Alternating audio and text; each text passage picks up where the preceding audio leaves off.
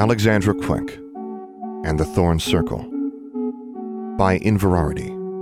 Read by Sam Gabriel. Chapter 28. Governor General Huckstein. Alexandra was released from the infirmary the next day. She had to use crutches for a couple of days, which was less annoying than having to fend off an overly solicitous Anna. But she was touched when even Darla and Angelique offered to carry her books, until Anna whispered in her ear, "It's because they're afraid you'll curse them." Alexandra wasn't sure how she felt about being known publicly as Abraham Thorne's daughter. It meant many more students gave her funny looks or avoided her gaze entirely. There was something both thrilling and disturbing in being feared, even by older students. Mindful of what Constance and Forbearance had told her about preening, she tried not to take advantage of her even more fearsome new reputation. She was a little disappointed that Larry and his friends weren't among those who were intimidated by her, though. It just cemented her reputation as a sorceress with the Ozarker boys, and Larry continued to mock her openly, with perhaps a little too much bluster. More disturbing were the students who took a sudden interest in befriending her. Students who tended to have bad reputations for being antisocial and having an unhealthy interest in the dark arts. She received an invitation to the Mors Mortis Society's year-end party, delivered anonymously by a screech owl. It was in red ink printed on black parchment. None of her friends knew what the Mors Mortis Society was, but Stuart and Torvald overheard her asking about them. "Warlock wannabes," said Stuart. "It's a very secretive group since Dean Grimm has forbidden their club. It's an honor to be invited, especially a sixth year." "An honor to be asked to join the dark?" Alexandra said incredulously, while Anna and David stared aghast. "They're not really dark," said Torvald, punching Stuart in the shoulder. "Just kids who like learning jinxes and curses they won't teach us in school." He grinned at Alexandra. "If you do learn any good curses from, outside school, you'll teach your friends, won't you, Alexandra?" He winked at her. "Oh, sure," she replied, narrowing her eyes. "If I learn any good curses, you'll be the first to find out, Stuart." The two boys laughed, and then simultaneously whipped out their wands and cast tickle charms on her. They ran away, while David and Anna both tried to reverse the charms. Alexandra shouted between uncontrollable giggles, "I'm going to turn them into doxy droppings!" Having lost both custodians and a good number of their clockworks, the academy was forced to bring elves back into service. Elves and most students were delighted by this, though David and his Aspew Club were horrified. "It's not my fault," Alexandra snapped at Douchine Jennifer, who kept giving her dirty looks every time a new plate of food magically appeared on their table at the cafeteria. She looked at David plaintively. "Oh, it isn't your fault," he sighed. "But when I tell my folks about this, they're going to write to the dean and demand that she replace all the elves with clockworks. Do you really think the dean will listen to, muggles?" Angelique asked. "For what they're paying for me to go here, she better," David retorted. That weekend, most of the students were studying for their spawns, but Alexandra noticed the grim-faced witches and wizards from the Governor General's security detail prowling the halls. They were poking into every classroom, waving their wands about, and had brought in new portraits to hang at every hallway intersection, each one of a former Governor General. The Governor General's portraits were sharp-eyed and alert, and had nothing better to do than watch out for student misbehavior. The ranks of students assigned to detention in the following week swelled, but Alexandra didn't have to endure any more curses being thrown her way. She did notice that every single Governor General seemed to be giving her the evil eye from his portrait as she passed them by. Alexandra approached her spawn far more casually than she had the last two, even though this one was supposedly more important. As Anna constantly reminded her, the year-end spawn went on their permanent records. After what she had been through, Alexandra considered a test to be a trivial ordeal. It seemed easier this time. She didn't know all the answers on the written portion, but she was surprised at how much she did remember. Mr. Hobbs and Mr. Newton could find no fault with her practical charms and transfigurations, and even Mr. Grew, muttering to himself and standing back every time she added an ingredient to her cauldron during the practical alchemy portion, seemed satisfied. She felt a sense of déjà vu as she entered the classroom to face Miss Shirtliff for her practical magical defense test. "Got anything to show me quick?" asked Miss Shirtliff with a smile. Alexandra raised her wand and unleashed the nastiest curse she knew. Shirtliff's smile faded, and she blocked the curse and retaliated with one of her own. Alexandra grimaced as it singed her neck and tried to jinx the teacher. They exchanged no words, only curses, for a full minute. Miss Shirtliff nodded, and then, When Alexandra began to feel a bit smug as she almost spun the teacher around with a spinning jinx, Shurtleff suddenly sent painful spasms running throughout Alexandra's body, disarmed her, and then brought her to her knees with a hex that felt like it simultaneously punched her in the gut and sucked all the air out of her lungs. Alexandra collapsed to the floor, breathing heavily. She hadn't been hurt like that since the night she'd gone into the woods after Mr. Journey. "You already disarmed me," she gasped, as Miss Shurtleff knelt next to her and put a hand on her back. "Yes, but I wanted to make sure you got the point," the teacher said, no longer smiling. "Your ability is impressive for your age. You're starting to let it go to your head. This isn't a real test, Quick. A real test is when someone is actually trying to kill you and you survive." Alexandra looked up at her, startled. "You're not good enough to take me on," Miss Shurtleff said. "Not even close. Someday, maybe." "And you wanted to make sure I know you can beat a 6th grader?" Alexandra muttered, as she got to her feet. "No, Quick, and watch that smart mouth. I wanted to make sure you know that you still have a lot to learn. Have you thought about the JROC?" Alexandra picked up her wand. "You know," she said, "I think I've been tested enough this year. I passed, and no thanks to anything I learned in class." She felt the teacher's hard stare as she left the room. The following week, they got their scores. Alexandra opened hers without the nervousness of last time. She didn't even try to stop David from looking over her shoulder as she read it. 6th grade level standardized practical assessment of wizarding knowledge. Assessee, Alexandra Octavia Quick. Academic assessment. Section 1, Magical Theory, A. Section 2, Alchemy and Herbology, A. Section 3, Arithmancy and Geomancy, A. Section 4, Wizard History, U. Practical Assessment. Transfigurations, E. Charms, E. Alchemy, A. Basic Magical Defense, S. "Wow," David exclaimed.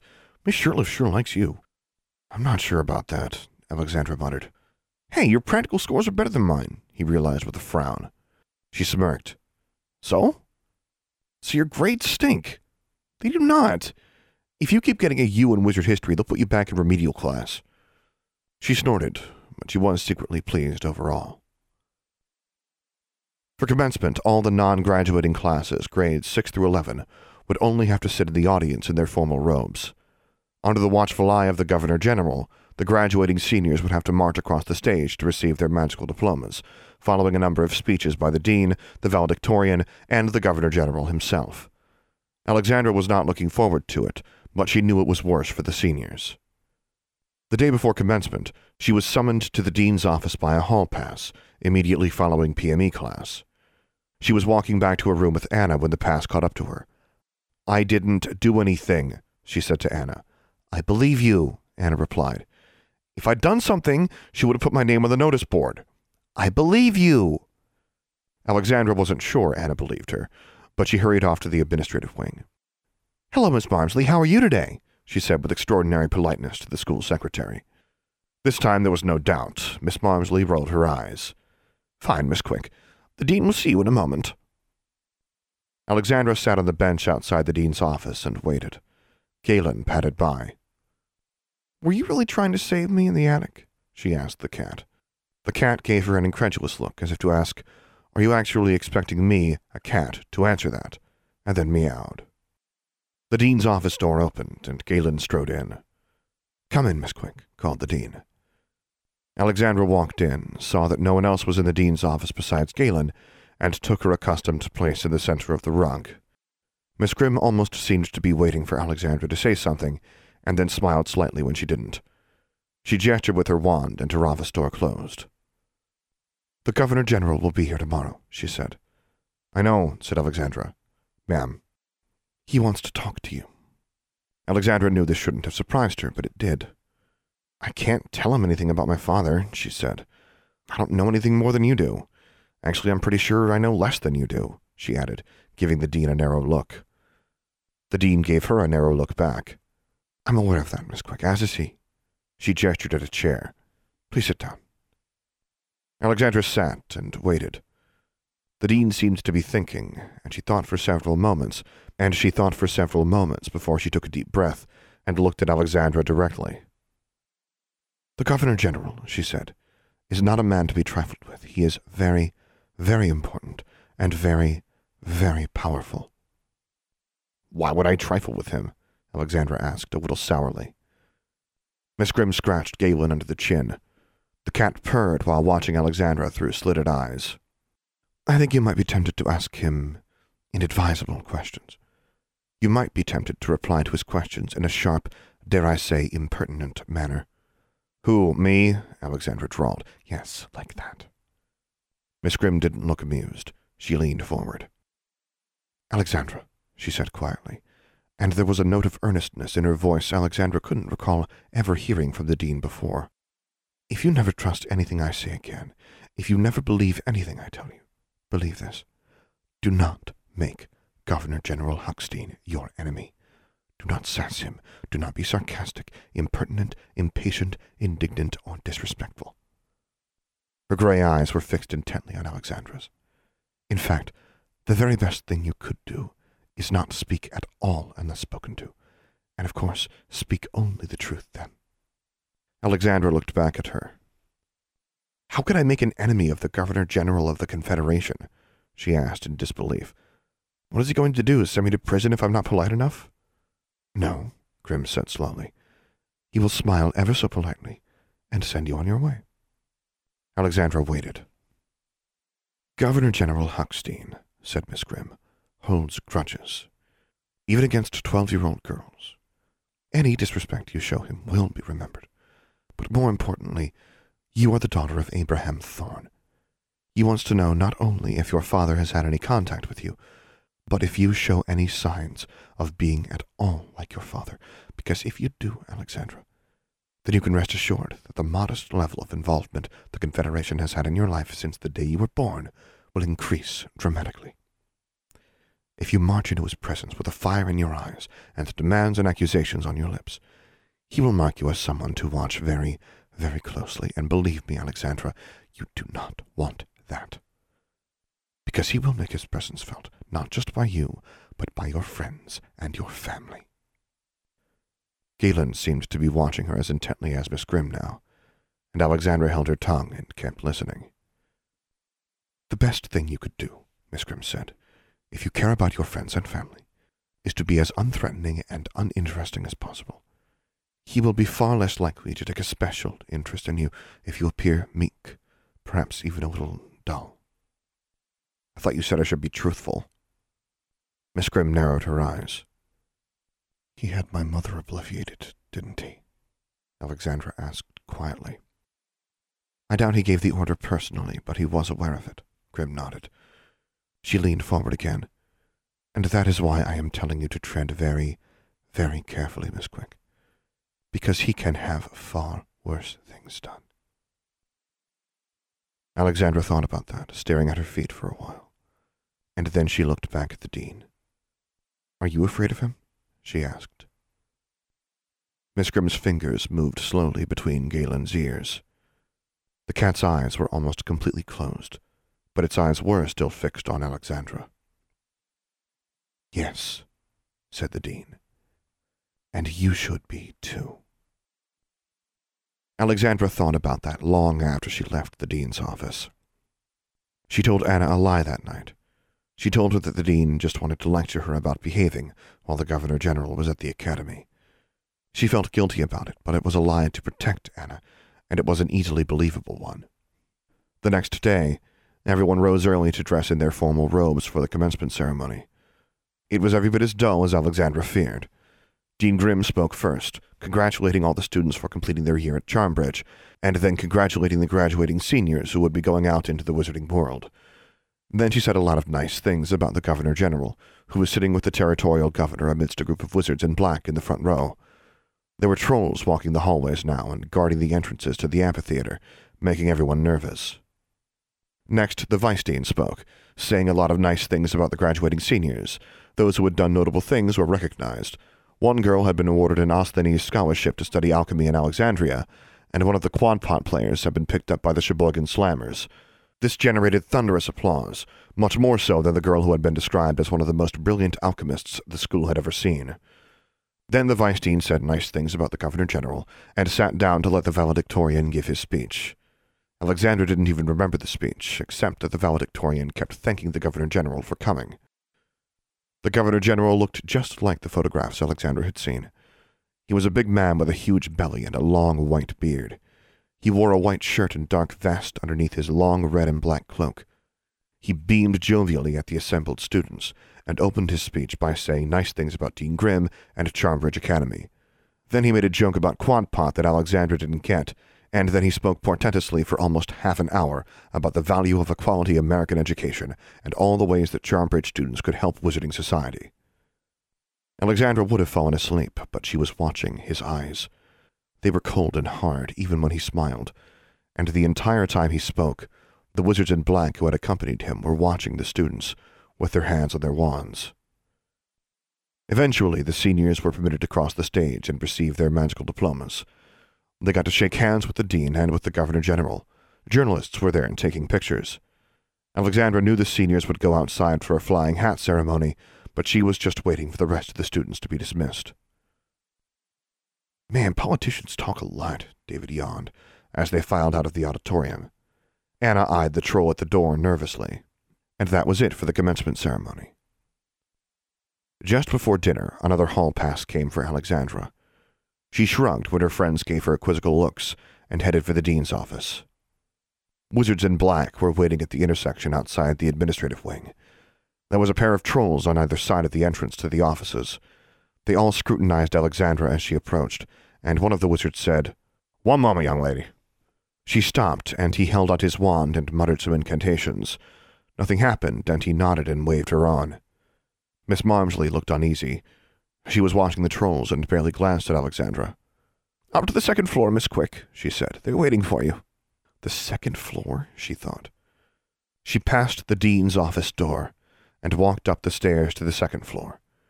She couldn't help glancing in the direction of the registrar's office, but it was closed. In the other direction, there was a wizard in a black cloak outside another door. He knocked on the door before Alexandra reached it. "Go on in," he said gruffly as the door opened. Alexandra paused outside the door. She took a deep breath, closed her eyes, and then, bowing her head slightly, she walked into the room. It looked like it was a teacher's lounge. There was a long wooden table, some nice chairs arranged around it, and a sofa and end table. Dean Grimm was sitting at the table, still wearing her formal robes from the commencement ceremony. Seated in one of the chairs opposite her, as if he were just another visitor, was Governor General Huckstein. His heavy red and black robe was hanging on a rack by the door. His belly strained at the buttons of his vest, his white beard covered his chest. He smiled in a kindly fashion as Alexandra entered, but the smile didn't reach his eyes. Sitting next to the Governor General was a bald wizard wearing a black cloak, and a red shirt underneath that seemed to be some sort of uniform, but Alexandra couldn't make out any details about it. The man wasn't even trying to appear friendly. His expression was sinister, his gaze frankly scrutinizing. It was warm in the lounge, but the other man was still wearing black leather gloves. Alexandra took in as much as she could with one glance around, and then she stood in front of them and fixed her gaze at a point on the table.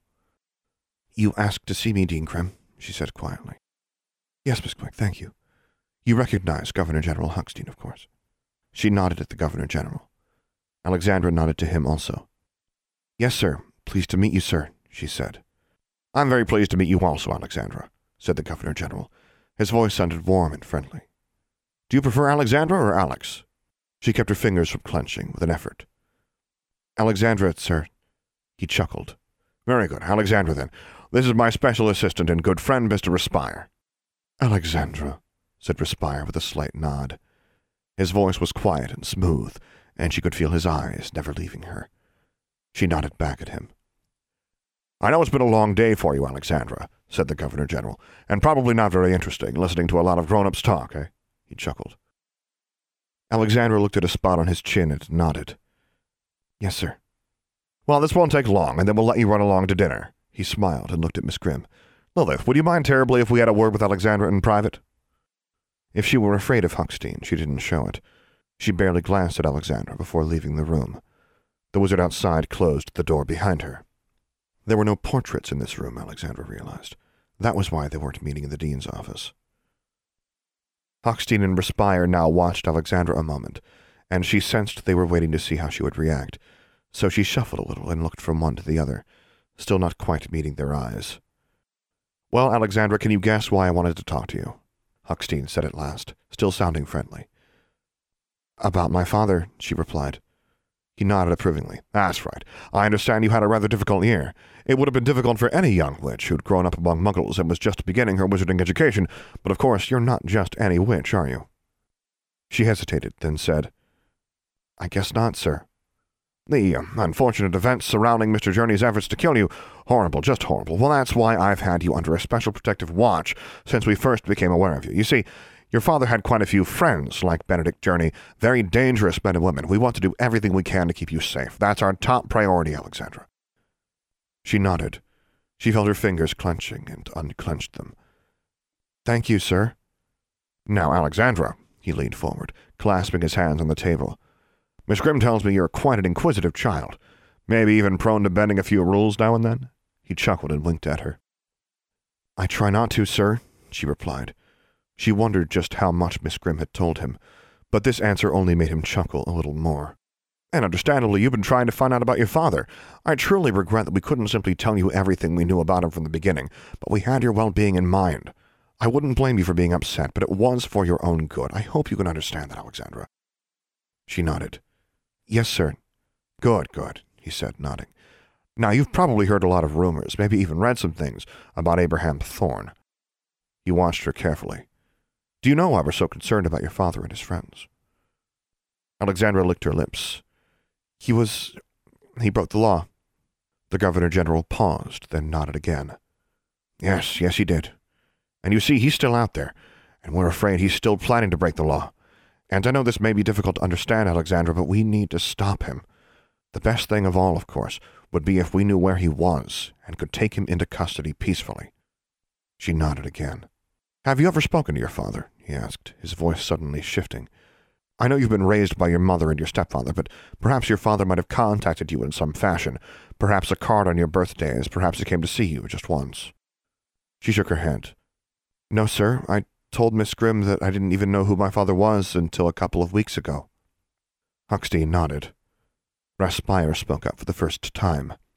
"Are you absolutely certain you've never had any contact at all with your father, Alexandra?" His voice was silky, insinuating. He sounded perfectly polite and friendly, yet something in his tone seemed to cast doubt, to pry at her conscience and suggest she was lying. "Perhaps you didn't even realize it was your father at the time, a man you didn't recognize who occasionally appeared near your school watching you, gifts sent anonymously, a telephone call, anything of that nature." He was almost whispering now, urging Alexandra to confess, to admit that perhaps she was hiding something, or maybe, now that he mentioned it, there was just one little thing she had neglected to mention. She shook her head and said firmly, "No, sir, my father's never contacted me, ever." Respire and Hochstein were both silent for a moment. Then the Governor-General said, "Well, we believe you, Alexandra, but, and this is very important, it is possible he might contact you in the future. Any father would want to talk to his own daughter. It's only natural." He smiled. "If he should contact you with a visit or an owl or even, what do you call that device, Richard?" "A telephone," murmured Mr. Respire. "Yes, a telephone. If you should ever hear from your father, here." The Governor-General slid a card across the table to Alexandra. "I want you to promise that you will use this card to contact my office immediately. Will you do that, Alexandra?" Slowly, she reached for the card and picked it up. It was a plain piece of stiff white cardboard. Printed on it was the seal of the Confederation, the Governor-General's seal to the right of that, and below the seals, the Governor-General's Office of Special Inquisitions. "That's a very special card, Alexandra," said Hochstein. "I don't just hand them out to anyone, especially not children. But you're a very important person, because you could help bring peace to the entire wizarding world." Alexandra took several long, deep breaths, as if studying the card, while she was actually concentrating so she could hold it easily between her fingers. She kept her face back, her hands relaxed. It was very difficult. "All you have to do is press your thumb to either seal," said Respire. "You'll be contacted immediately." She looked at the card while remaining silent as long as she dared, and then she asked, "What will you do with him if you catch him?" Both men were silent for a second, and then Huckstein said, "Well, he's committed some rather serious crimes, Alexandra. I won't lie to you, because I know you're a mature young lady, and you deserve to hear the truth. He'll be tried by a wizard court, and then I expect he'll be sentenced. Our laws are strict but fair. But I can assure you you'll be allowed to see him while he's in prison, and he has a lot of information we're interested in. And if he were willing to show remorse for his crimes and help us stop other dark wizards, it's very possible he might receive a much more lenient sentence. You might even be able to help make that happen, Alexandra. I imagine he'd want very much to have as much time as possible with his daughter." Huckstein smiled. "So, Alexandra," said Respire's deceptively soothing voice, "if your father should contact you, you will let us know, won't you? I know you'll want to help us. You'll want to do the right thing." Slowly she nodded. "Yes, sir," she said. "I will." "That's excellent, Alexandra," said the Governor-General. "I'm very pleased to hear that. And if you should ever want to speak to me, I want you to feel free to contact my office. I know what a difficult life you've had up until this point, and your father hasn't made it easier for you. I want to help you in any way I can. That's a promise from Governor-General Huckstein." He held out one large, meaty hand. Alexandra hesitated and then took it, with the hand not holding the card. His hand enveloped hers warmly. "Thank you, sir," she said. "Is there anything else you'd like to tell us?" Respire inquired lightly. She paused, then shook her head. "No, sir." The two men looked at each other, and then back at her and nodded. "Well, thank you very much for this conversation, Alexandra," said the Governor-General. "I look forward to meeting you again sometime. I wish you the very best of luck here at Charmbridge Academy." "Thank you, sir," she said. She didn't see Dean Grimm on her way out, only more of the black-robed security wizards and the glowering security trolls. She walked calmly all the way to Delta Delta Capital Hall, with her head bowed and her eyes fixed on the floor in front of her. Only when she entered her room did she throw off her robes and stand there, trembling in fury. "Liar! Liar! Liar! Liars, all of you!" she screamed in her head. But she didn't make a sound. Charlie was unnaturally silent as well, watching her. It took her a long time to calm down. She didn't go to dinner. Anna returned from the cafeteria half an hour later to find Alexandra sitting at her desk, with a pile of ashes scattered in front of her. "What's that?" she asked, pointing at the ashes. "How come you weren't at dinner?" "I wasn't hungry," Alexandra said. She swept up the ashes with a wave of her wand, sending them streaming into their wastebasket.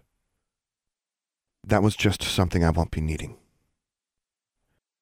End of chapter 28.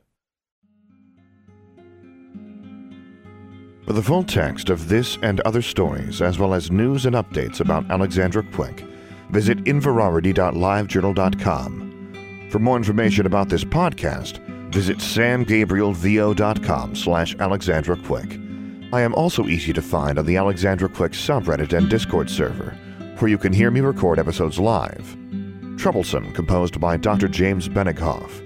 Charmbridge, composed and performed by Tyler Parsons.